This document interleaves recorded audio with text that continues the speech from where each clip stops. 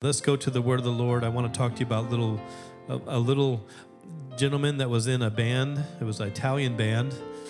Just kidding, actually. You'll see that in the scriptures. It's a pastor joke. Acts 10, 1 through 48. I will not read all of these scriptures.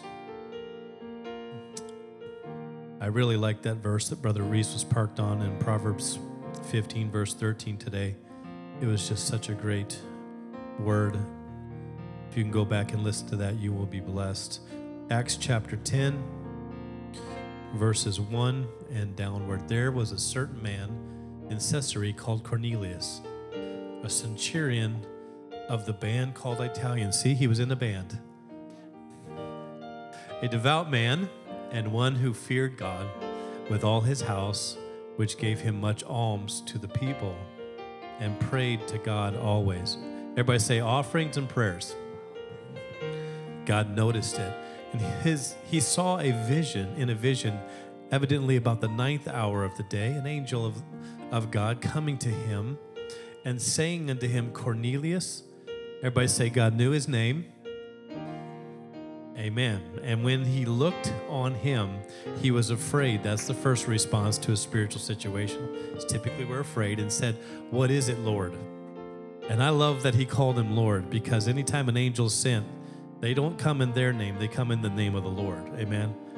So he said, what is it, Lord? And he said unto him, thy prayers and thine alms, there it is again, your prayers and your offerings are come up for a memorial before God. That's very interesting. And now send men to Joppa and call for one Simon, whose surname is Peter. He lodges in one Simon, a tanner, whose house is by the seaside. And so he was saying, go to the seaside and buy seashells and get them. Don't get them from Sally. Get your own seashells. That's just a throwback to last week. If you weren't here, you don't even know what I'm talking about right now, but that's okay. Need to be in church every Sunday. Oh, shameless plug from Pastor. He shall tell thee what thou oughtest to do. Skip to verse 47 for me and 48. So they went and they met with Peter, and they had him come to their house. And Peter preached the word, and while he was preaching, the Holy Ghost fell upon them. And Peter said, can any man forbid water, that these should not be baptized, which have received the Holy Ghost as well as we? These Jews that came with Peter, they were amazed. They didn't know that God was going to win Gentiles. They didn't know God was going to send salvation to the house of Cornelius. He was a Gentile. He wasn't a Jew. This wasn't expected. And they all stood amazed. They're like, what in the world? Can we keep them from being baptized? Since God has saved them too, and he commanded them. Everybody say commanded. He didn't say this is a good idea. He didn't say when all your family comes into town. He didn't say when you put all the perfect baptism party together and get the right dress and the right gowns. No, he didn't say that. He said he commanded them to be baptized in the name of the Lord, and then they prayed that he would stay with them or tarry certain days. So what I want to speak to you about is it's time to be baptized. It's time to be baptized. Peter felt it so important that those that receive the Holy Ghost, the same as that they should be commanded. He said, get baptized. It's time. Amen. So I want to preach for just a few minutes, and we're going to be short, maybe 15 minutes, so we have time to do the baptisms.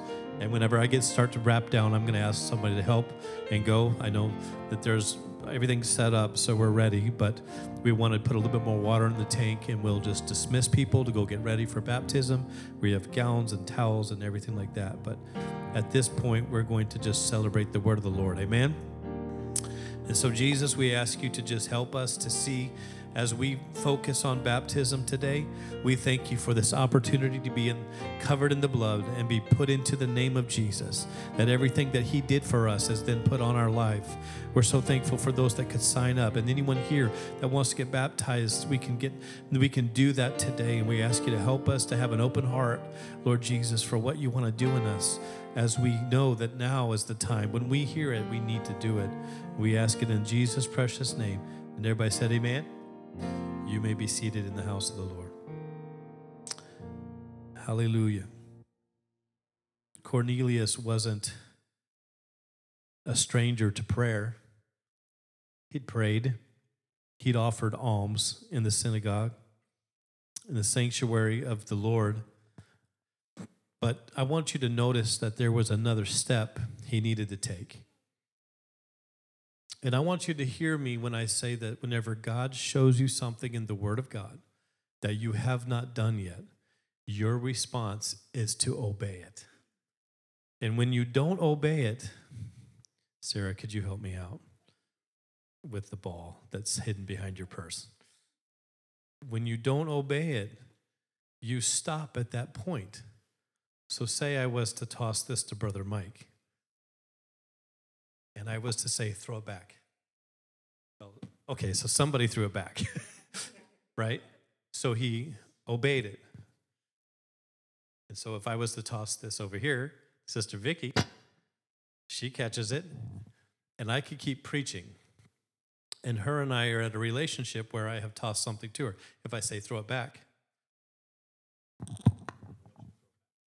If I toss it to Rob, and I say, now throw it back. And he says, no, hang on to that. I think I'll hold on to that. Our relationship, now I can go on and preach about the name of Jesus. I can talk about how beautiful it is to be baptized in the name of Jesus. I can tell you all the stories of people in the scripture that were baptized when they knew they needed to, and they took the step to be baptized in the name of Jesus. I can tell you all of those things, but until you see it and you say, you know what? Baptism is scriptural. They did do it by the mode of burying somebody or putting them all the way down in water in the name of Jesus. Here is much water. What doth hinder? You know, when you understand that they came up out of the water, when you know how they did it and what they did to do it, when you get to the point of studying it so much that you know what they did and that it's needed, and that they did that all throughout the book of Acts, Acts 2, Acts 8, Acts 10, Acts 19, all those different places in Scripture where they did baptism, that's great, but that's all head knowledge. That's been tossed to you that you now have received. And the thing that you have to do is you have to obey God in order for it to be applied to your life. So at some point, you have to say, not only was this good for them, but it's good for me. In Acts chapter 2 and 38, it says, repent and be baptized, every one of you, in the name of Jesus Christ for the remission of your sins, and ye shall receive the gift of the Holy Ghost.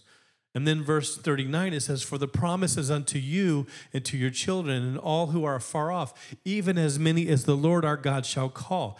I want to submit to you today that when I'm saying it's time to be baptized, I'm telling you no matter how much you study it, no matter how much you're convinced of it, until you obey the scriptures, you have to take the next step, brothers and sisters. You have to be the one that says, I'm going to do what the scripture says. You are called to take the next step. God, throughout all of your relationship, everything you've known about God to this point has been a continual, hear me carefully, a continual calling of God showing you something and then waiting for you to obey what you've been shown. And when you obey it, something releases in your life, amen? And so what I'm here to tell you is that you are called to greater things, but you can't go to greater things until you start this relationship of trust with Jesus, where when he shows you something, whether you understand it 100% or not, you take the next step, amen? You go ahead and you obey it. So as I'm preaching here, we understand that Rob and I, our relationship is at the point that it was still at when I tossed him the ball. He has not made a move to obey. And if I say, Rob, throw it back to me, now throw it back to me. He was convinced because I told him to. And so he throws it back to me. Now our relationship is different. I have presented something to him. He has obeyed it. Now I can give him something bigger. If I had a bigger ball, I'd throw it at you. And I may throw it a lot faster. I don't know. Who knows what could happen. But then what happens is I will throw him something again. And then I'll say, give it back to me. And I will continue this relationship. Now I know that if I present something to him as the Lord, so I'm in the position of God here, if I present something to Rob, throw it back, I know he's going to obey. Amen?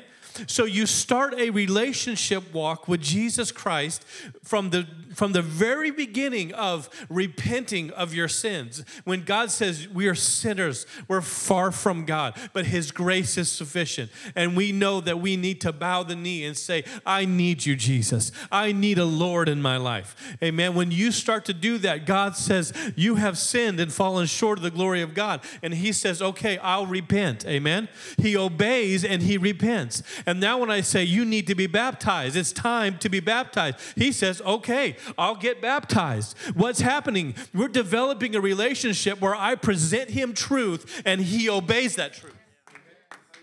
And God is patterning that in your life. He did that throughout the Old Testament. He taught them how to approach God. He gave them truths, and they would then live them out. The same thing happens in the New Testament church.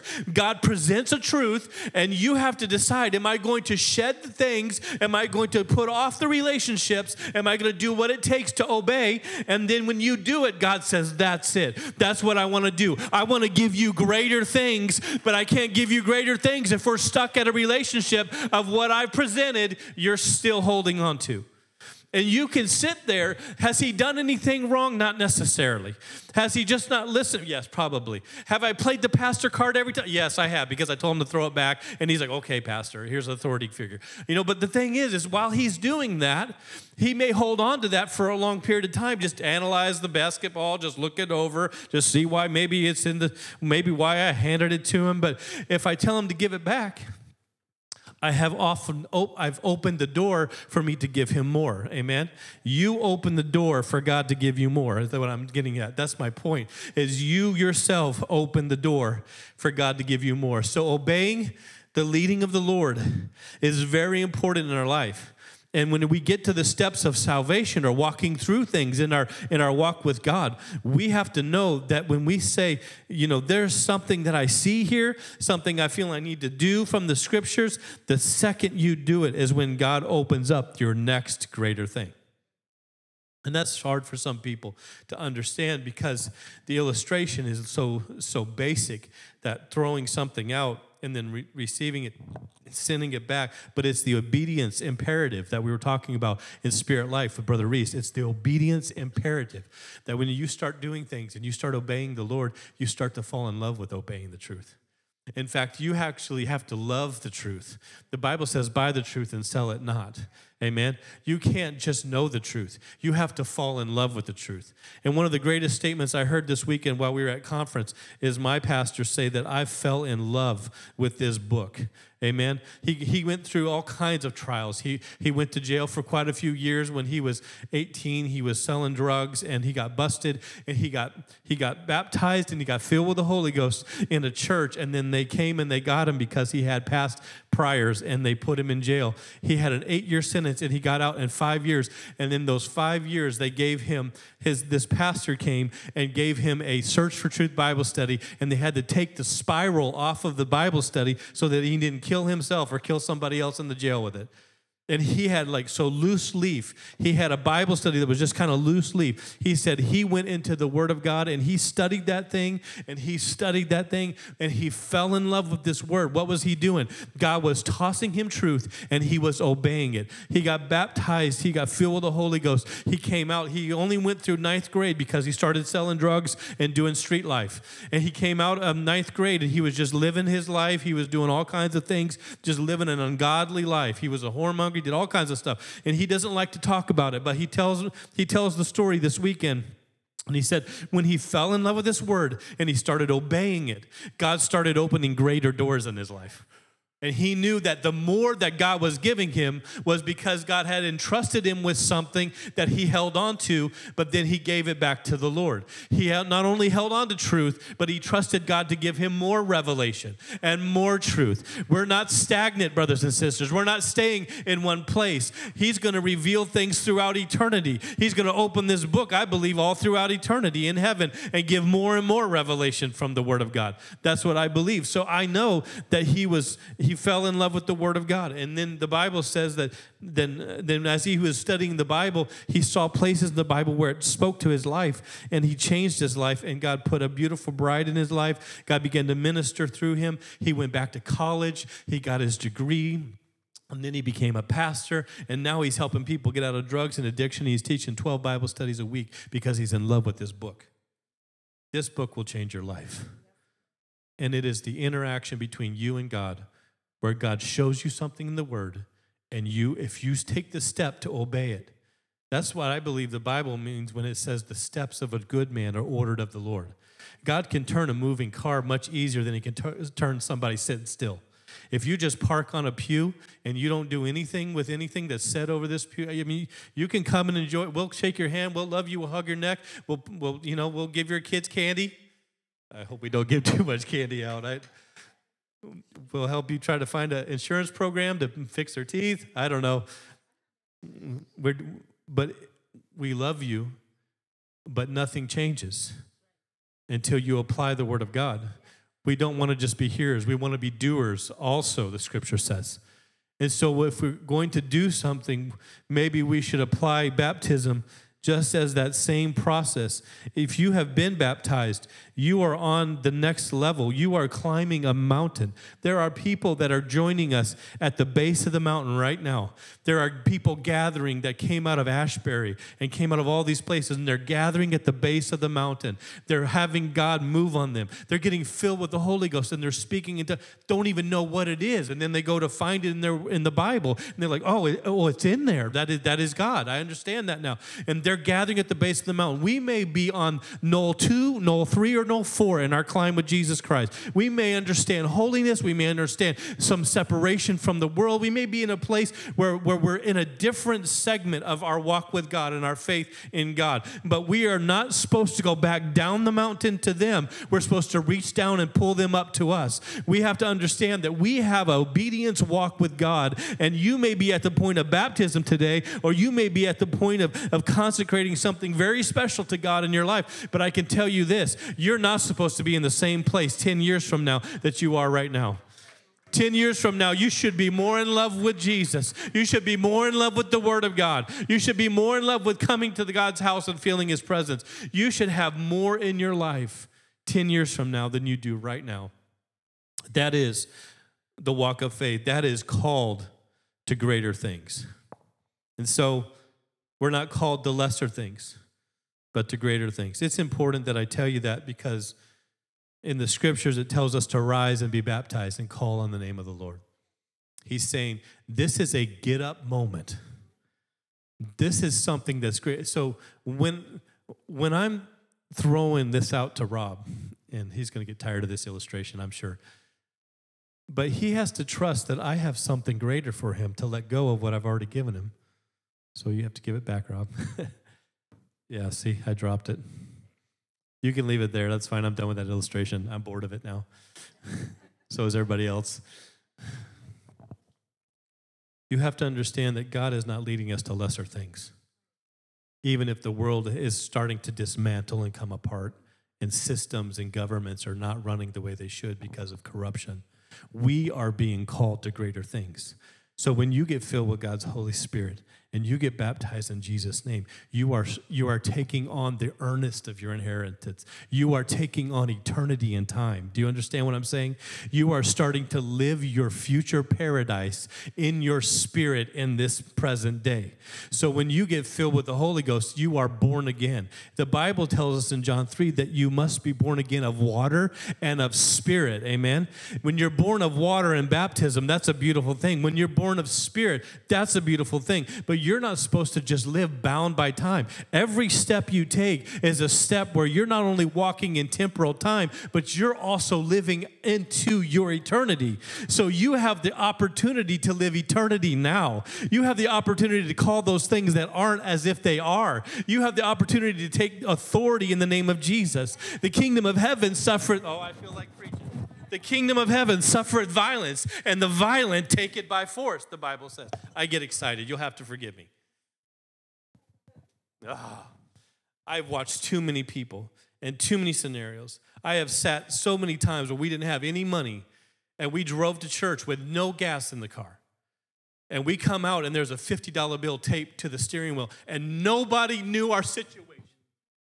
How many times has He taken care of you? How many times has He helped you? How many times has He stepped in and you didn't even know it? How many times? It's like the little lady that heard the doorbell ring, and she went out and she opened the door, and there was a bunch of groceries on the stoop. If you don't know what a stoop is, it's not part of stupid. It's actually the front end it's the front concrete of the front door. So she was like on her front porch. There's a bunch of bags of groceries. And she goes, "Oh, thank you, Jesus." And this guy jumps out of the bushes, and he goes, "That wasn't Jesus. I bought those groceries." And she goes, "What?" She goes, "That wasn't Jesus. That could have been the devil. I bought those groceries." And she's like, "Thank you, Jesus, for buying me groceries and making the devil pay for it."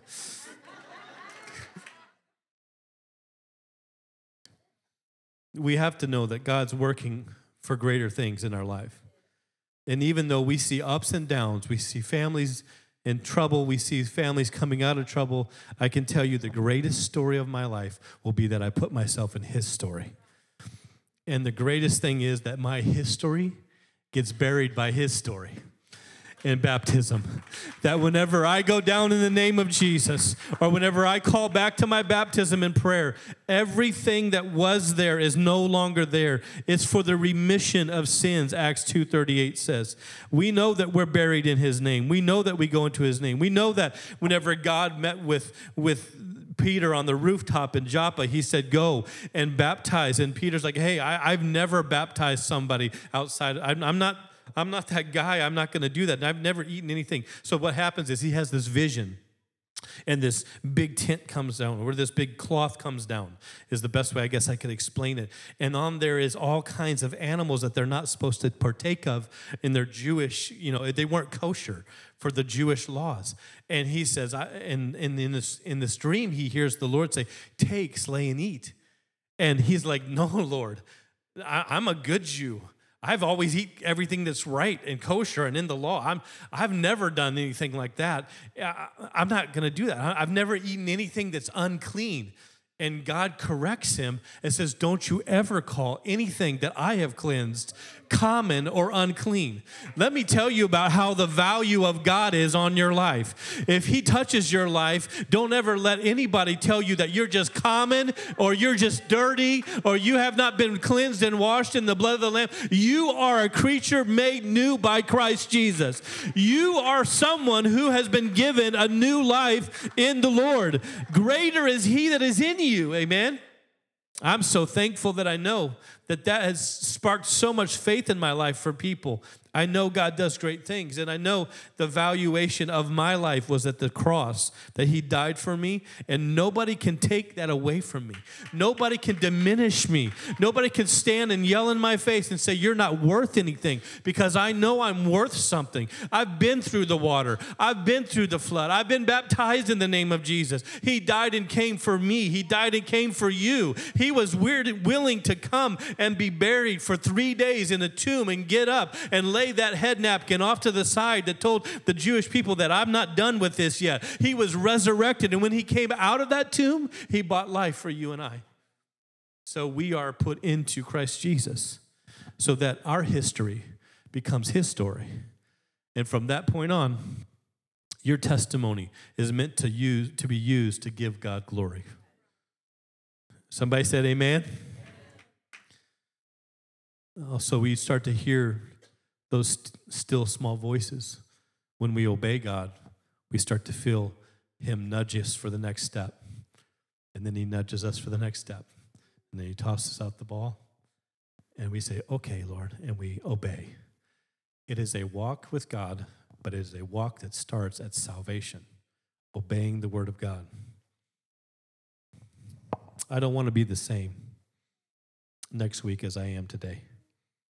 It's time that I be baptized again in my mind. So I want to know not only who wants to be baptized, but I want to know that I have been set free from everything that holds me down. So whenever we look at the baptism process, we know you're buried in water. We know they invoke the name over them. We know that all power is in the name. There is none other name given among men whereby we must be saved. We know Jesus said, "I give all authority. I have all authority," in Matthew 28:19. He said, "I have all authority."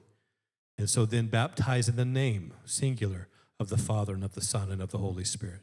He said, I have the authority to save you.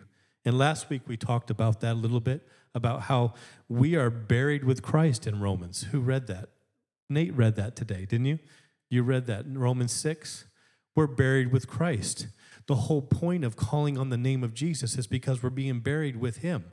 We're taking on his life, and he's taking on our death. So as we finish today, I want you to know that as we were obedient to baptism, we're never the same.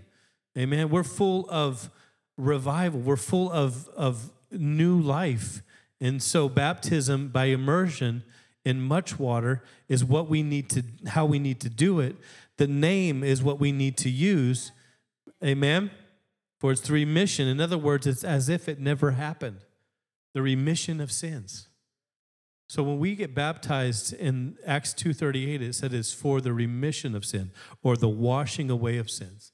When people get baptized today, everyone that's going to get baptized, when you come out of that water, your record is clean with heaven.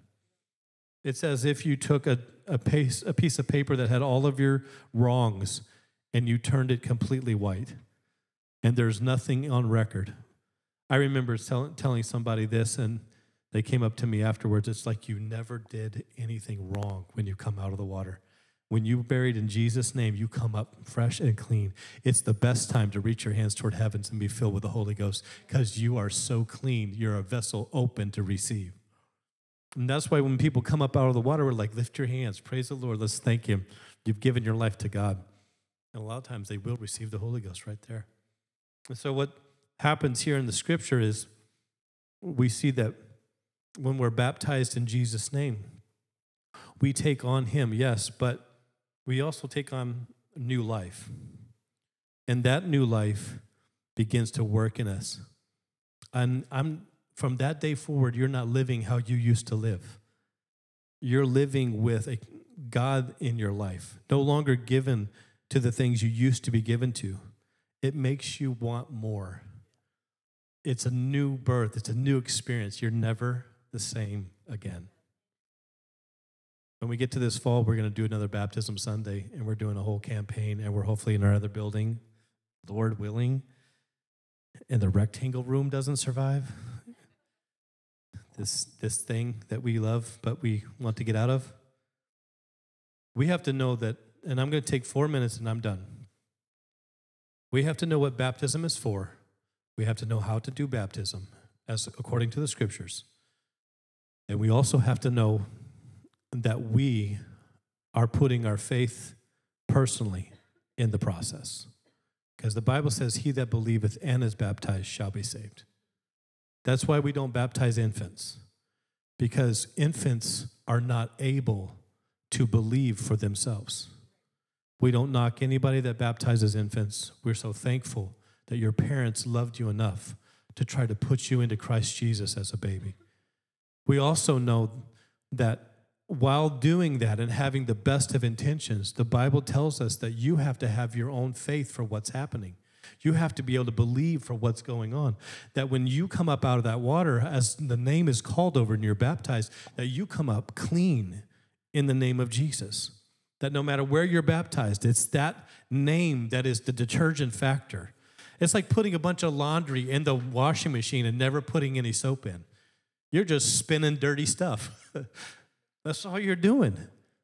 But if you use the name of Jesus is the detergent factor. It's like putting the soap in. And maybe some of you feel like you need to put a whole lot of that soap in. I don't know where you come from and what you've been through and what you had to deal with, or maybe how you grew up and you had lots of sin in your life. Maybe you feel you need to be washed or held down a little longer. I'm telling you, it doesn't matter where you get baptized or how long they hold you under the water. It's that name that is able to clean your life. Amen. And so I'm taking authority. When I say in the name of Jesus to baptize somebody, I'm taking authority over their past. I'm taking authority over every curse. I'm taking authority over everything in their history. If you have a witch in your past family life and they put curses or hexes on their family, you are broken free from any curse or any hex when you go into the water. The picture is the children of Israel coming out of Egypt and going through the Red Sea.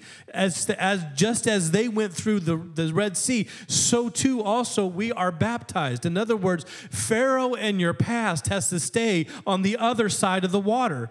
He could not. That's why Pharaoh made a very serious mistake when he brought his army into the Red Sea to pursue the children of Israel. The walls were standing up. The water was standing up. They had walked through on dry land, and now they're getting to the other side, and here comes Pharaoh's army. Imagine the fear. Imagine everything that they're thinking, everything we were, everything we have been, of the slavery life. They're going to take us. They're going to beat us. They're going to make us slaves again. Everything that was in their past entered into that Red Sea with Pharaoh's army. But when God closed those waters, he said, you're messing with my model. My model is the past stays on this side of baptism. So just as they went through the water, so we also go through the water. And everything that was on the other side of your baptism has to stay there, because nothing gets through the name. If you already know this, and I know there's preachers in the room, so please forgive me. If God had not taken care of Pharaoh's army in the Red Sea, it would have broken the model all the way through into the New Testament. If Pharaoh had come out the other side of that sea, he would have had to shake hands with Moses and call him brother. But the model was broken at that moment if he was allowed to go through the Red Sea. But because he didn't, we know that when we go down in baptism, everything in our past, every curse, every nuance, everything that we feel like has been brought on us through family or through witchcraft or anything, through nuances, through Ouija board experiences, through anything that is of the occult, it all has to stay on the other side of the water. It has to stay on the other side of your baptism. That's why we baptize. We feel that strong about it. And the word of the Lord tells us in so many places that we're putting ourselves into the name. Acts chapter 2 and 28 says, be baptized in the name of Jesus. Acts 8:16, baptized in the name of the Lord. Acts 10:48, baptized in the name of the Lord. Acts 19:5, baptized in the name of the Lord. So infants, we don't baptize because they have to come to the age where they can understand what they're being baptized for. And then we don't sprinkle, because you don't sprinkle a dead person. You bury them. You don't toss a few, like I said last week, Brother Reese, you don't toss a few shovels of dirt in a hole when you're burying somebody. You fill up the hole. And the same thing is true. When you go down in baptism, the waters part and cover over top of you. And so those that are getting baptized today, don't tense up when I lay you back. I promise you I won't lose you. Just lay back all the way into the water, let the water close over top of you, and come back up. That's the proper burial, amen? And you're buried with Christ, and you come up a new creature in Christ Jesus. Would you stand with me today?